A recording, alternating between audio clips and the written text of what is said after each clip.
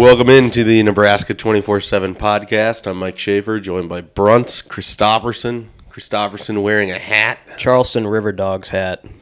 We're not supposed to talk about hats, though. I was told on Twitter by a few people they were really bored last week. Really? Here's a hat conversation that we're going to have real quickly. The 50th anniversary of the Omaha Storm Chasers / Royals / Golden Spikes is this year. In June, they're giving away they're going to be wearing Runza jerseys and a Runza hat that just has a Runza on the front of it. Mm-hmm. Would you go specifically for the hat giveaway? And B, would you then wear the hat in public? Yeah, I'd wear that hat. You wear a Runza hat? Yeah, I worked at Runza in high school. Really? So I feel like, yeah. I mean, we can't, I don't think. God, I love high school Christopherson stories. This is great.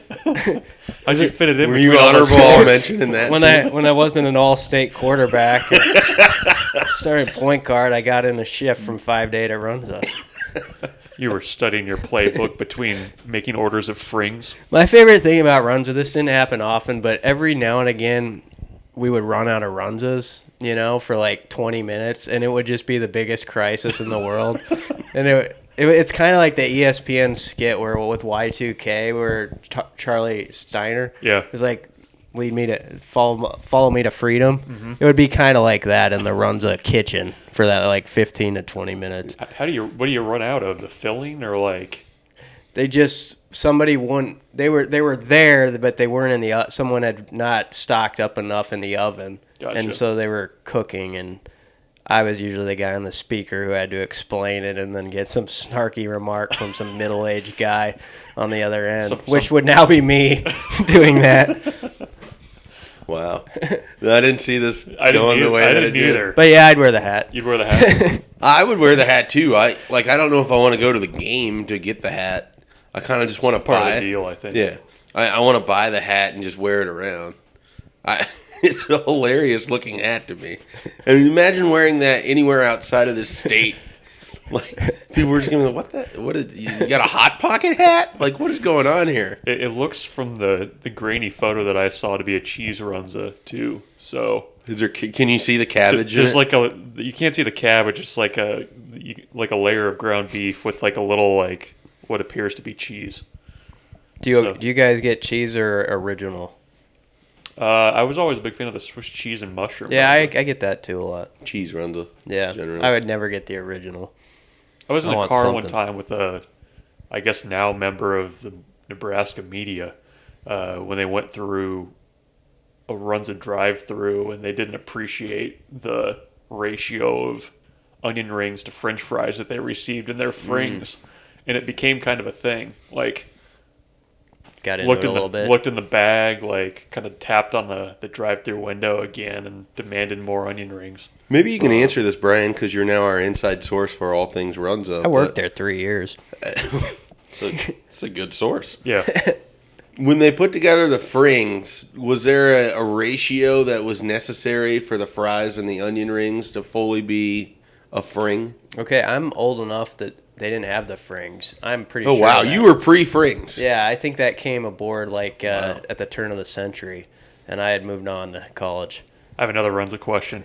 When they do Temperature Tuesdays, Yeah, I was part of that. so He was part of the design team. I have I this. came up with that idea. I have this theory that when the temperature gets particularly low and those Runzas get really cheap, because I'm sure in your day I don't think there was a minimum purchase, was there?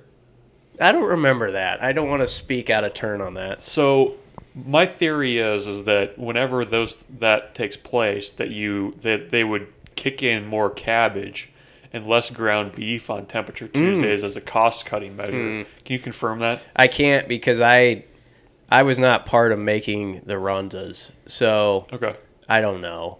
I'm sorry. I wish I knew the answer to that, although I wouldn't want to tell those secrets probably even if I did. It feels like something that Big Runza would do. There was the thing, if you guys worked in the food industry, though, what's funny is like you would know the price. If someone ordered a combination of different things, there was a certain point where you could know the price right off the top of your head without even looking at the thing, like how much it was. Like even like if they ordered a cheese Runza, a junior Swiss cheese mushroom burger. It could be some odd combination, and you could get really good at like knowing the exact price. Do you still know those prices today? No, because I mean, like what not, they were, not what they are now. Yeah, but what they were. Like if I just gave you 2 random Runza things, you could just Rain Man it off to me. Probably not. Okay. No. Did working at Runza cause you to not want to eat at Runza for a period of time? Not really. And the funniest Runza story I have is that one time a guy came up in the store and the cabbage meat was kind of red inside, which would occasionally happen. I wasn't sure why, but it wasn't bad for you or anything. Mm-hmm. And so we gave him a new Runza and we explained what the problem was. And this one was pretty good, but he came back up again and complained. And I took the Runza and I looked and I threw it against the wall, the white wall, and it splattered and it went down. And then I said, I guess it is a little red. And I just did it as like a joke, but he took it really seriously. I was pretty close with the manager, and he thought it was funny and all this stuff. But he asked to speak to my manager because I threw the Runza against the wall. Were you always the face of the local Runza, like the cash register? I was. Yeah, I was up front at the one on Maple. Is it Maple? What street is that? Yeah, you were in the Omaha. Like 108th? Is Yeah, it was 108th Street. Okay. Yeah. There's a Taco Bell over there, Yeah. and Godfather's was down the way, kind of. Yeah. If you went to Albertsons. No, Anyway. Did you guys ever go to the Rockin' Runza? Did a couple times. When Scott Frost was hired, I saw a picture floating around of Scott Frost at Rock and Roll Runza with like a group of like 15 or 20 like elementary school age kids. Like poor Scott Frost was probably like going into Rock and Roll Runza just wanting to get a cheese Runza and some onion rings because they probably didn't have frings back then, and then just get out. But it was like picture time. I'll just see if I can find it. It was hilarious. They also had that funny drive-through. Do you remember? They used to have a drive-through there where you would drive kind of under the... I don't remember that part. Yeah, there was. You could go through a little drive-through and you would end up on that kind of alleyway that now like leads into Amigos and stuff. I did not know that. All right, well, that's all the Runza information I want to give at this time. That's far more than I ever expected, and I quite frankly am excited by I'm what looking I've forward to learned. see how you segue this to something. Well, you mentioned Scott Frost, who is the coach of Nebraska football. But you know who else is coaching Nebraska football, but not as a head coach? Who, Mike? Javon DeWitt, who talked to our very own Brian Christopherson, not about Runza, but about football-related topics. He did Brian? talk about Cuban sandwiches, though. He Okay. wishes there were a little bit more on that front here, but he wasn't over complaining about it. He just brought You it could up. help bring it in. He brought it up as a joke. That guy's really smart. You know, it doesn't take much to be smarter than this guy over here, but he's like... For those who can't watch on the live stream, he's pointing at Mike. Schaefer. Yeah, he pointed at both of us. Didn't point at himself, just saying.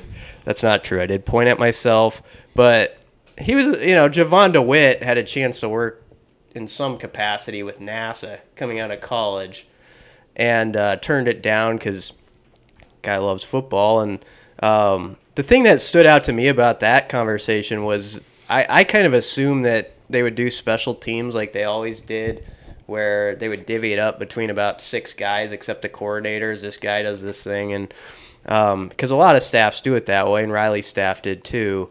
And Javon DeWitt says, no, if they're putting that title on me, that's my job. And so he takes almost all those responsibilities.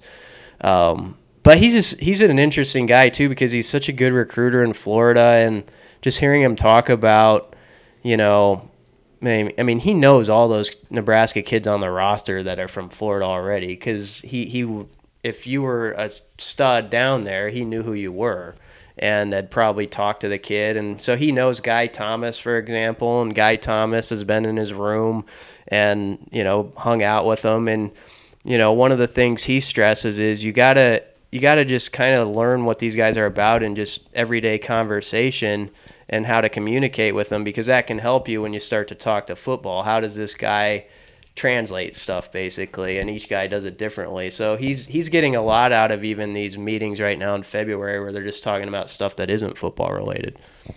Was there I mean, you also wrote about just kind of the continuation of recruiting in Florida. I mean, did he give any indication, I guess, of kind of what the plan is going forward down there?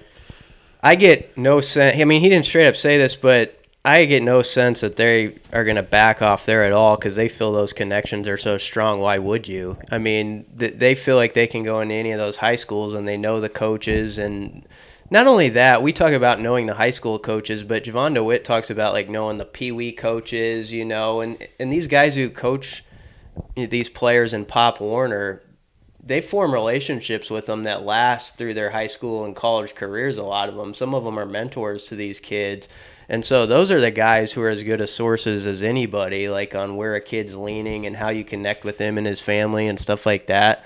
And so I thought that was an interesting part too, is just, you know, we always talk about connecting with the mom or connecting with the high school coach, but it is about those other people, you know, like the guy who leads the workouts for the kids at the gym he goes to, or the Pop Warner coach. Those guys are just as important. So all those connections are so deep with DeWitt and certain members of the staff. I can't see, maybe they don't have 8 every class, but you got to think you can get 4 or 5 at least every time. Yeah, absolutely. One of the things that Andrew Evans from our Miami site said about Javon DeWitt when I talked to him, and I talked to him about the kids out of Florida, but DeWitt specifically in his recruiting, is that he's recruited that area for so long. He's such a known entity in all of these buildings that it isn't so much, oh, it's a Nebraska coach. It's Javon. Yeah. I saw him, 3 months ago during January, and now it's April, and he's coming back, and he's just really well known down there, and it is important. I mean, I don't want to say it's Dante Williams, Los Angeles, but there is sort of that idea of Javon DeWitt knows an area really well, and the people, the coaches, the parents, they all know him already. And he's one of those guys. I mean, he coached at Florida Atlantic, he coached at Army, he coached at UCF, and all that time he'd always be in those schools, and he would get to know people. And as you kind of describe his process, talking about getting to know players on the team, this is a guy that's clearly a high-level thinker and thinks about how he's going to build these relationships. And he must have a pretty good track record and understanding of it, because guys like Miles Jones and Dominic Watt and some of the players that he was able to help them pull, C.J. Smith, all of them speak pretty highly of just getting to know him and the bond that they formed with DeWitt. One of the things about him, I think it tells everything about just how he thinks, is when he went to West Point and coached at Army for 2 years, and he took a journal every day and wrote stuff down about stuff he was learning about leadership and these speakers that would, of course at West Point, the most high-profile people in the country come through there at some point or another, and he would listen to these people and just take notes on it. And so he's one of those guys who's always, it seems like, challenging himself to learn more, even though he's already sharper than 98% of us probably. Well, another coach we haven't talked about a ton so far, but Brunch, you had an opportunity to talk with him at the Rococo a few weeks ago. Mike Dawson. He's taken over for John Perella as defensive line coach. He's inheriting a group that has, I think, a really interesting mix of upside potential, and then guys that maybe underachieved a little bit even last year. What did you kind of take away from Coach Dawson and really his background, which is pretty unique in its own right, kind of hanging out in the Northeast until he was able to link up with Chip Kelly? Yeah, he's got kind of an interesting background, like you said. I mean, the Chip Kelly connections from their time at New Hampshire, from there, he was on the Eagles with Chenander, Greg Austin, then went along to UCF after that, and kind of linked up with those guys again. He's a guy we didn't really, I mean, you mentioned this a couple podcasts ago, I think, that, we didn't really hear a lot about Mike Dawson because it seemed like he was just kind of camped out in the Northeast, kind of trying to get Nebraska reestablished in New Jersey and those kinds of areas up in the Northeast. And I think a guy who, really buys into this idea of, the chemistry with the assistant coaches. I think from kind of talking to a number of assistant coaches, there's this belief in Scott Frost and what he does, and that they really buy into the fact that they wanted to keep this group together when they went to Nebraska. And I really got that sense from Dawson that it was kind of like, of course I want to go, to Nebraska. And, I think it's always an interesting thing whenever you have that relationship between the offensive line coach and the defensive line coach. It's kind of like a pitching coach and a hitting coach where they always, even if they do get along, there's always kind of that awkward tension, I think. And it just feels like he gets along really well with Greg Austin and really believes in what Chinander does. So, he's going to inherit a group, like you said, that they're not going to add a ton to it. I mean, you got Casey Rogers and Tate Wildeman. He's going to have to add some more pieces in the 19 class, but I think he's going to be a kind of a good teacher for that group. And I think John Prell did a nice job, but I think Mike Dawson kind of built on that as well. Yeah, it's going to be interesting. I really think that he can help them in the Northeast with recruiting. I think they're going to get a couple kids here in the next cycle out of that area. I don't know who yet that maybe are going to be. And Casey Rogers might be a good example of that. Maybe somebody that we don't think of in the Super Six kind of frame of mind, but ultimately becomes a really helpful contributor to Nebraska. I think Rogers can absolutely do that. And I think that Dawson's going to be able to find some of those guys. I've always felt that the Northeast, and it's hard sometimes, but there's a lot of unmined areas in there that you can get into, and you can find some good players, including the prep route, which is a little bit different for Nebraska. We haven't really seen that a whole lot before. So I'll be curious to see how it goes for Mike Dawson.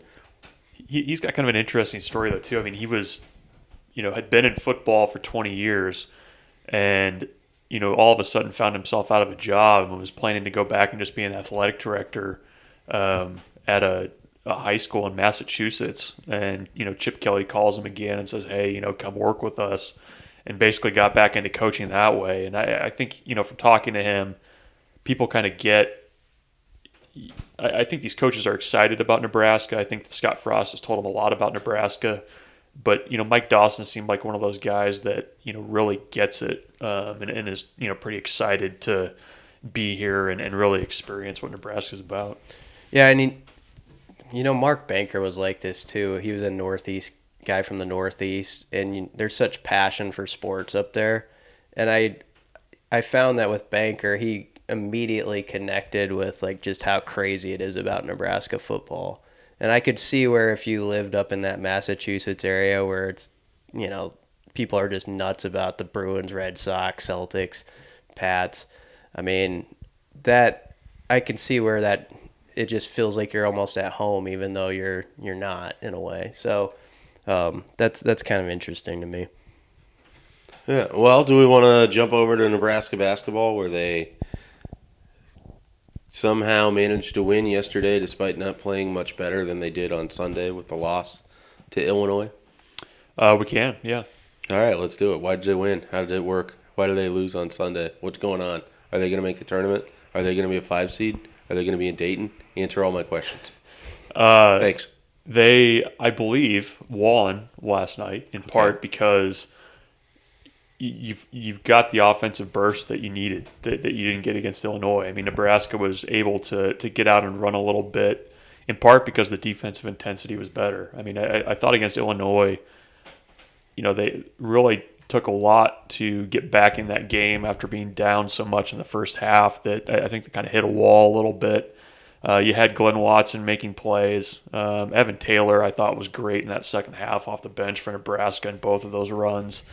And, it's just one of those games in February, I think, where you just kind of have to grit through it and make a few plays, and that's what Nebraska did. I mean, it really –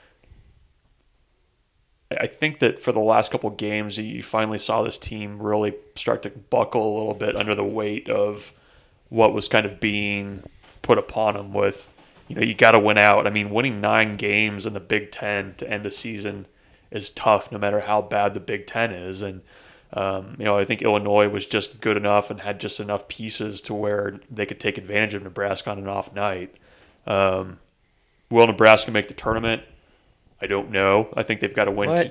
I think they got to win 2 more. I mean, if it's Michigan in that 4-5 matchup that Nebraska looks like they're headed towards, assuming they beat Patrick Chambers and Penn State on Sunday, they have to win that Michigan game because there's just so much lacking in that resume. And, even though they play like an NCAA tournament team most nights, there's just not a lot to kind of back that up empirically, unfortunately. So I think you got to win at least 2, and then you're gonna, if you win that 4-5 game, you're getting a matchup probably against the number 1 seed in the tournament, whoever that is. So it'll be an interesting next few days. But you gotta get it done against Penn State, who I think is a better team than what people probably realize.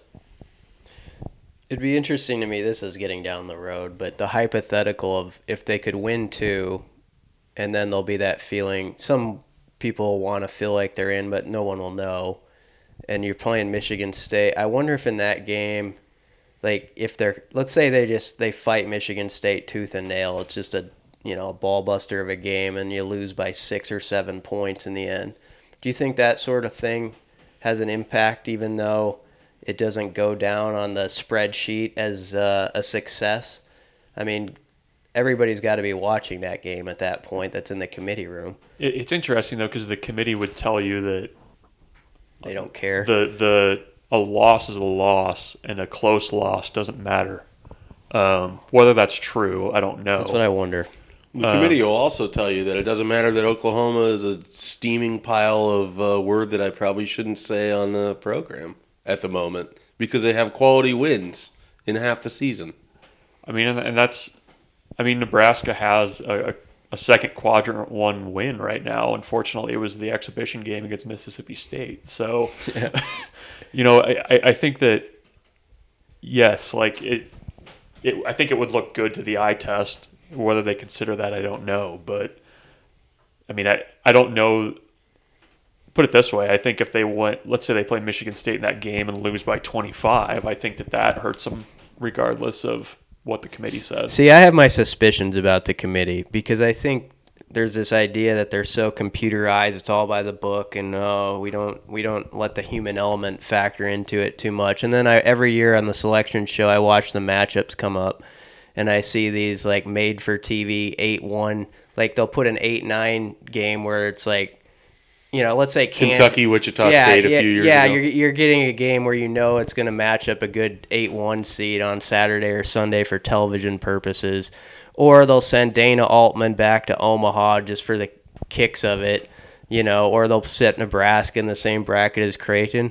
And there's that little suspicious part of me that thinks like if Nebraska could win 2 more and play well against Michigan State, there's people in that room who are going to be like, that'd be a pretty good like Dayton team, like a team that's never won a game. It's like a good storyline on that Tuesday or Wednesday. And so I know that's like a little bit conspiracy theory part of how they operate, but I think they do operate that way. You think Bruce Rasmussen is in on the fix? I'm not going to. He is now, I guess. He might be, yeah.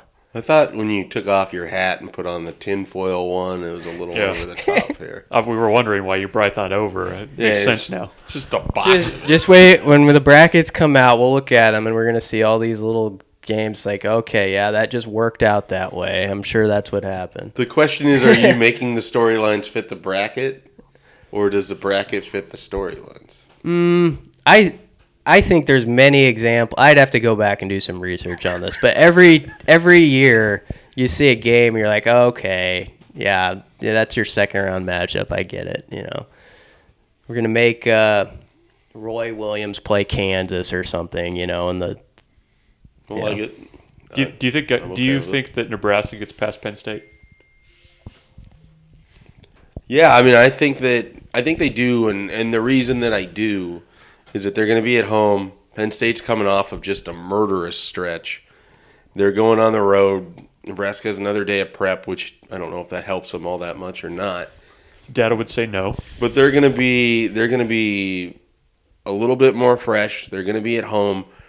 They're probably going to have something a little bit more to play for because I think Penn State is going to lock in Nebraska's seed. I think Penn State, we're recording this on a Wednesday afternoon. They play Michigan tonight. I think Penn State's going to win that game. Whoa. And I think they will come to Nebraska, and Nebraska will just catch them at the right time in the slate of that. I mean, in a lot of ways, if that's what happens, and then Michigan still ends up as a 5 seed, it's probably the best scenario for Nebraska rather than having to play Penn State twice in a row. Well, wouldn't that would likely eliminate a quadrant 1 win, wouldn't it, for Nebraska? Yeah, but I mean, you could lose that quadrant 1 win with Michigan doing nothing either if a whole bunch of scenarios happen. I mean, you can't bank on a quadrant 1 win when they're sitting at what, like 33 out of the 35 or whatever it is. So I mean, I don't know what Nebraska fans should root for. I think you want Penn State looking strong going into that game. I think that you're going to have to play both of these teams either way. And I think ultimately you got to win games. So whatever happens, you got to keep stacking W's. So I don't know if it's going to be a big difference one way or the other if Penn State or Michigan wins on Wednesday night. Well, I believe, and the stats department is hard at work here, Penn State's not, they don't have the ability to get into that 5 seed, right? Right. And so that's why I think if they win, Michigan's locked into 5, Nebraska's locked into 4, Penn State's locked into 7. I don't know if you're going to get the best version of Penn State on Sunday coming on the road, last game of the year, into a place that could be worked into a frenzy. I'll be curious, what that atmosphere will be like for the PBA. I think you want Michigan as strong as they can be. Really? Yeah, I think you Nebraska fans would be smart to wear as much Michigan stuff tonight and against Maryland as they can. Have Michigan win out. Yeah, just rooting for John Beilein and Mo Wagner, the whole thing. Get some high black socks, baggy basketball shorts. Mo Wagner flexed the other day, and it was just sad. least amount of muscle mass that you have seen on a Big Ten center in a while. Wouldn't it be the something weirdest, but you'd sort of nod your head to it thing if Michigan wins the next 2, then loses to the 12-13 seed? Yeah, and Nebraska gets yeah. Illinois again. Yeah. For a third time. Well, if it helps them, match. I don't know. To me, that's not the worst case scenario either. I honestly think for Nebraska, they just have to keep stacking wins. Obviously, it looks better if it's Michigan, but at the same time, you're really going to be at 23 and will it be 23-10 if they were to lose that next game to Ohio or to Michigan State. You're going to be squarely on the mix for that Dayton spot, really, in my mind. When you get to 23 wins, I think you have a really good opportunity to be in the NCAA tournament. How that 23 comes about, I don't know. But Gotcha. Bench mob, you guys pro bench mob? Should we talk bench mob? You don't notice Schaefer it when you're at the wanted game. Yeah, Schaefer wanted to lead with that, I think. Well, Brian, let him wear your hat for a minute. The tinfoil one. I didn't notice the bench mob at the game on Tuesday because you don't really pay attention to it when you're at the game. I didn't really notice. So you're anything. saying they're not over the top enough? Maybe if they got a little bit more over the top. Look, if they want to catch people's attention in section 212 or 213, they really need to bring it. Because frankly, we don't care up there. You guys are all just dialed in on hoops action. We're and checking catching T-shirts. We're watching the defensive switches to see if the footwork is good or if there's any extra way to attack. So that's 213's hardcore. I don't mind it. So you got the grease board out during the drawing up plays during. A couple sections over, we've got the guy who, I don't know if you can hear him over in press row, but every time the stadium starts to empty out, he's the one booing people. He's yelling at them for leaving and he's booing. And he wears a custom Nebraska jersey that is Nebraska on the front, 216 for the number, and the word boo on the back. It's amazing. We all love that guy. He's a highlight of the 200 level for me. I have a theory that Nebraska missed those 6 straight free throws to end the game last night, in part because there was so much noise from people getting up to lead the game. Ridiculous. It was insane. I've made peace with the fact that Nebraska fans just are more worried about traffic. I get it. It's an 8 p.m. start on a Tuesday night. It's a little bit of a challenge to get home and get up for work the next day, but the flood of people down the aisles was even more noticeable last night. I have a question for Brian, who tweeted this yesterday. So there was some safety concern of people going over the rails for Chick-fil-A. I can see something happening at some point. Yeah, a guy went kind of over. It wasn't like he almost fell, but I could picture it happening. You saw it happening in your mind. Yeah, he caught the cow though. He got it, so kudos to him. I think The it was $5. Yeah, it was the first free chicken sandwich I think anyone in Section 209 has claimed. So it was kind of a big moment, and everybody around kind of did a polite golf clap for it. But he was also the same guy that during the halftime game. With the 10-year-olds that play or whatever, he was calling for travel like every time, which I kind of appreciated because rules are rules. There was a lot of travels in that game. That group last night was not shy about hoisting up three-pointers, I noticed. I was writing a little bit and kept looking up, and every time it was like a 35-footer. I think they shot more than Nebraska did, which is impressive because Nebraska has been shooting a lot of threes lately. Yeah. Getting to the actual game, is it... Sorry, we never got Brian's thoughts on the bench mob. Oh, sorry. Yeah, go ahead. Oh, I think it's fine. Here's what I would say about it. Is this one of these examples? I see this all the time now where like a few people say something on social media and it's just a few people. And it gets made out to be like it's this like big thing, like there's this big disagreement like over if it's good or bad, or was there like legitimately like a lot of people who were ticked off about it? I just based on my amateur view of things last night, it seemed that the majority of people were very pro bench mob. Mm-hmm. There were some that were not. Yeah. See, I think that's something that's happening in social media, and now media does it too, where they'll find like 8 to 10 opinions on Twitter that are kind of on the margins, and they'll present it in a story like, can you believe some of society thinks this way, and it's like, let's just let them sit out there on the margins, as Gary Smith would. I'm stealing from a lead sentence of his, I think. I really now want a weekly podcast feature where it's on the margins with Christopherson. About he's telling social us media. about opinions that are out there that just aren't as popular as presented by Nebraska fans or in the media. I would listen to that, I think. I think that could be a whole podcast, and I would love it. I think people would be more willing to listen to that than the 8 minutes you got of hats last week and the 6.5 minutes of runs of talk you got this week. I think the runs of talk. I thought both were pretty good, and stand by the hat and runs of talk. The revelation that you worked at Runza though that was a surprise. It was a podcast surprise for sure.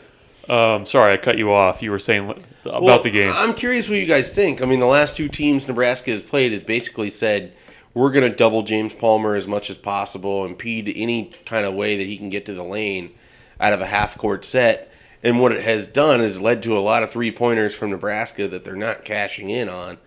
Do you see this strategy for defenses continuing throughout the rest of their kind of Big Ten play here? And can Nebraska overcome it? Because if you don't have guys like, if Copeland's off the way that he was last night and sort of against Illinois, they really struggle to find points. I mean, Glenn keeps chucking, not hitting at a high rate. Roby struggled a little bit last night. Anton Gill sat out most of the second half, and I think that was pretty noticeable. I mean, if you're going to double James Palmer, you need somebody to come up big, right? Yeah, I mean, Indiana's goal was to basically make Palmer earn everything he got. I think that if you watched last night, it seemed like Glenn Watson was almost kind of getting the Benny Parker treatment. Ouch. Which, if Glenn can show over, these next couple games that he can make some shots, which he did last night. I thought he played pretty well last night, all things considered. Really? Yeah. I think that, that'll help with the Palmer thing because, it was definitely clear what they were doing, but Nebraska needs to go to the rim more. That was a big difference, I thought, in the second half, too, in part because they were running. I mean, when they can get transition baskets, that they can be pretty good there. I mean, that's kind of the problem, right? Like, if they don't get a convert defense to offense and they're right. playing half-court basketball, they're right. real stagnant. Well, that's what Illinois did, is they forced it into a half-court game, which is not a good recipe for Nebraska. But, I mean, they finished with 26 points off of turnovers last night. So, they have to find a way to create that somehow. And I think that, Palmer's going to have to, learn how to score when defenses are really keen on him. And, the last 2 games, I thought that both those teams have done a pretty nice job of stopping him. I think Archie Miller is one of the better coaches too. Like, he doesn't have much to work with. I didn't realize, I hadn't watched a ton of Indiana this year, and then last night I was just like, man, this is not what you expect out of Indiana basketball. They had some dead legs. Yeah, he doesn't have that much to work with. I think you got to get Indiana while you can, because I think give him a couple of years and he'll recruit, and they'll be a top 15 team consistently, I think. Yeah, with what he did at Dayton, right? Yeah. It's only a matter of time. I'm not on the Archie Miller All right. train. Why? He inherited a good program at Dayton. What he did at Dayton was get him to the Elite Eight one year, and then hang around the NIT or the early bubble burst NCAA. I think he's the guy with the same last name as Sean Miller, obviously brothers. So famous name, and Junior some Miller. success at Yeah. I'm not Reggie in Miller. on Archie Miller. I think it's Tom Crean all Cheryl over Miller. All right, Tom Crean all over again? Yeah. we're going to revisit this in 2 to 3 years. Mark it down. Flag this podcast. I think a lot of people would take Tom Crean and his Well, what I'm he's saying done. for Indiana, though, Oh, they, yeah. they fired Tom Crean. Right. And Tom Crean's time at Marquette is similar to what Archie Miller did at Dayton, where you have one really notable tournament run. You do okay the rest of the time in a conference that wasn't, now the Atlantic 10 is pretty good. So I definitely got to give him credit there. But I was just floored when people were going over the top about what a great hire Indiana had made with Archie Miller. So, I'm wrong all the time. This could be one of those times. But He was 139 and 63. You feel the way about Archie Miller I kind of feel about PJ Fleck, it sounds like. I think Archie Miller's probably better than PJ Fleck. No. Well, But we'll see. I just don't think that he's going to... They both talk fast. I figured that out. oh, do they? Yeah. I Fast just don't talkers. think he's going to be the guy that brings The fast- Indiana basketball back to blue blood, top of the line levels. It's a tough program to do it at. We could get into a whole podcast. I know Yeah. we're running out of time, but we could I didn't know if you were going to go there, but I was we thinking could do the whole parallels of Indiana hoops and Nebraska football some week, but it's there. Sounds like a great mid-March podcast. Did you guys find yourself missing Tom Crean at all last night? I saw your tweet about it, and it Yeah. made me laugh because I didn't get any text from you about Tom Crean's glasses. So one of the things that you will never have the joy of working with Brunts and experiencing, He tweeted this at me, but go ahead.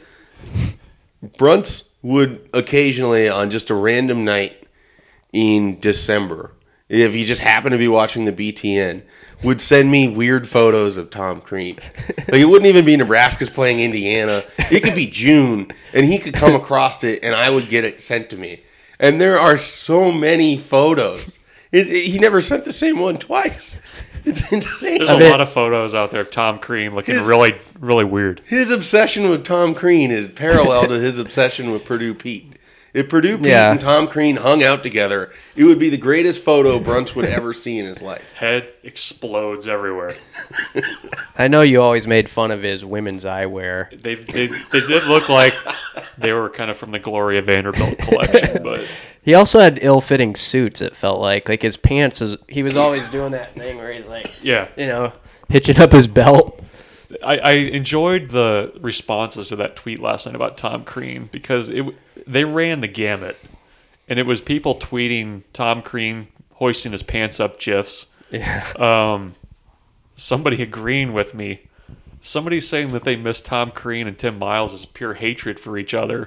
Somebody They went saying after. that Tom Crean is a great coach and that Nebraska would be lucky to have him. And somebody else who DM'd me said, and I quote, "You're the only effing one who misses Tom Crean." So Wow. he's a polarizing guy in about 17 If different Nebraska ways. ever hires Tom Crean, you better wipe your whole Twitter account clean. You better just like... That was a spit take for those that can't watch on the I live. would just delete that bad boy and Yeah. start over at 0 followers and Yeah, build that- it back up. Yeah, I would have to. What I missed is you'd This watch podcast would also disappear, by the way. You would watch, like last night, things would go bad, and then if Nebraska was playing Indiana with Tom Crean, he'd be just stomping like a 3-year-old on the on the side. I mean, it was just incredible watching him pout or throw a fit on like the side of the court. And I'll never forget the whole like Walter Pitchford, Tom Crean, Tim Miles weirdness that happened that game. The did he or did he not tell Tim Miles to shut up? Yeah. Well, I thought it was Coach your team. I thought it was Crean was talking to Pitchford, and Miles told Crean not to talk to his player, and then Crean told Miles to shut up. And then after, in post-game, somebody asked Crean if he told Tim Miles to shut up. Tom said no. After the press conference, he doubled down and said no. There was video that We showed otherwise. went to right? the video, and he did, in fact, tell Tim Miles or Yeah. somebody from Nebraska's team to show up. So that concludes the Tom Crean segment of the podcast. A lot of Tom Crean and Runza that I never saw coming today. We're all over the place. Well, we okay. should probably finish this up, but first, before we do that, Bruns will run through baseball. They went 3-1 this weekend. They lost a bullpen arm, but they won 3 games. It's a little good, little bad. They won 3 games. The best start of the Darren Ersat era. A already thin bullpen got thinner with an injury to Robbie Palkert. I think did we talk about Palkert last week? Maybe. He's a guy On the that broadcast, it was noted how athletic he was, but it was never told to me why. Nebraska felt that Palkert was that kind of middle of the bullpen guy that you could throw a couple times on a weekend. It was coming off a great summer. Gets on the plane to come back to Nebraska, has some forearm tightness, which is usually the worst kind of tightness that you can have as a pitcher. Tommy John's surgery is in the offing now. So Nebraska's going to have a tough weekend. They've got 4 games, 2 against Oregon State, who is a juggernaut of a baseball program. They have a guy whose OPS after the first weekend is 3.09, I believe, which for those of you who are not into advanced statistics or somewhat advanced statistics is pretty much unheard of. So it's going to be tough, and Nebraska's going to have to get 4 good starts from their starting pitching again and hope that they can scrape enough runs together against the Beavers and Utah Utes, who are the other 2 games on the weekend. Real quickly, what was the general thought process or general thoughts on how Luis did in his first start for Nebraska? Pretty good. 9 strikeouts. I think the one thing that'll be interesting with him is he didn't play in the field in the other 3 games on the weekend. I think Nebraska's going to be careful with that. I would be surprised if that happened again this weekend. I would expect that they try to get his bat in the lineup at least once, maybe on Sunday. But with the Thursday, Friday, Saturday, Sunday, I think they could do that. But I think he exceeded everybody's expectations. And like I said, I mean McSteen, Matt Warren, and then Nate Fisher too. All 4 of those guys pitched pretty well in the first weekend, which is a good sign, especially given the bullpen, which is kind of the walking wounded right now, and they're slowly getting guys back. All right, well, shall we wrap this up? Wrap her up. We got the motion Wrap her to up like a wrap Runza. Yep. I could show you how to do that Chuck it against next the wall. week. Yeah, that's Yeah, I want to have a podcast at Christofferson's house and we both bring Runzas and throw them against the wall before it starts. We just need a podcast where it's just like, what other random facts about you don't we know? That would be. We really do owe it to the people to do that. Yeah. To do a Not- real hard hitting interview. I think we've covered most of the interesting ones, actually. Well, I thought we had 2. And then And you pulled a Blammo. Runza out. I don't know that working at Runza for 3 years is that interesting, but I just don't know Didn't how you know fit it. it in. Yeah. It's kind of like Forrest Gump of the podcast. Just something new anecdote, new story. Anyways, we'll find out more next week when we get together. We'll know what Nebraska's seed is for the Big Ten tournament. I'm sure we will preview that. Nebraska baseball will be coming off of 4 games. We'll have some more recruiting next week. I'll actually come up with topics this time instead of showing up with nothing like I did this week. So blame that one on me. And we will come at you next week sometime, Wednesday, Thursday, with another episode of the Nebraska 24/7 podcast.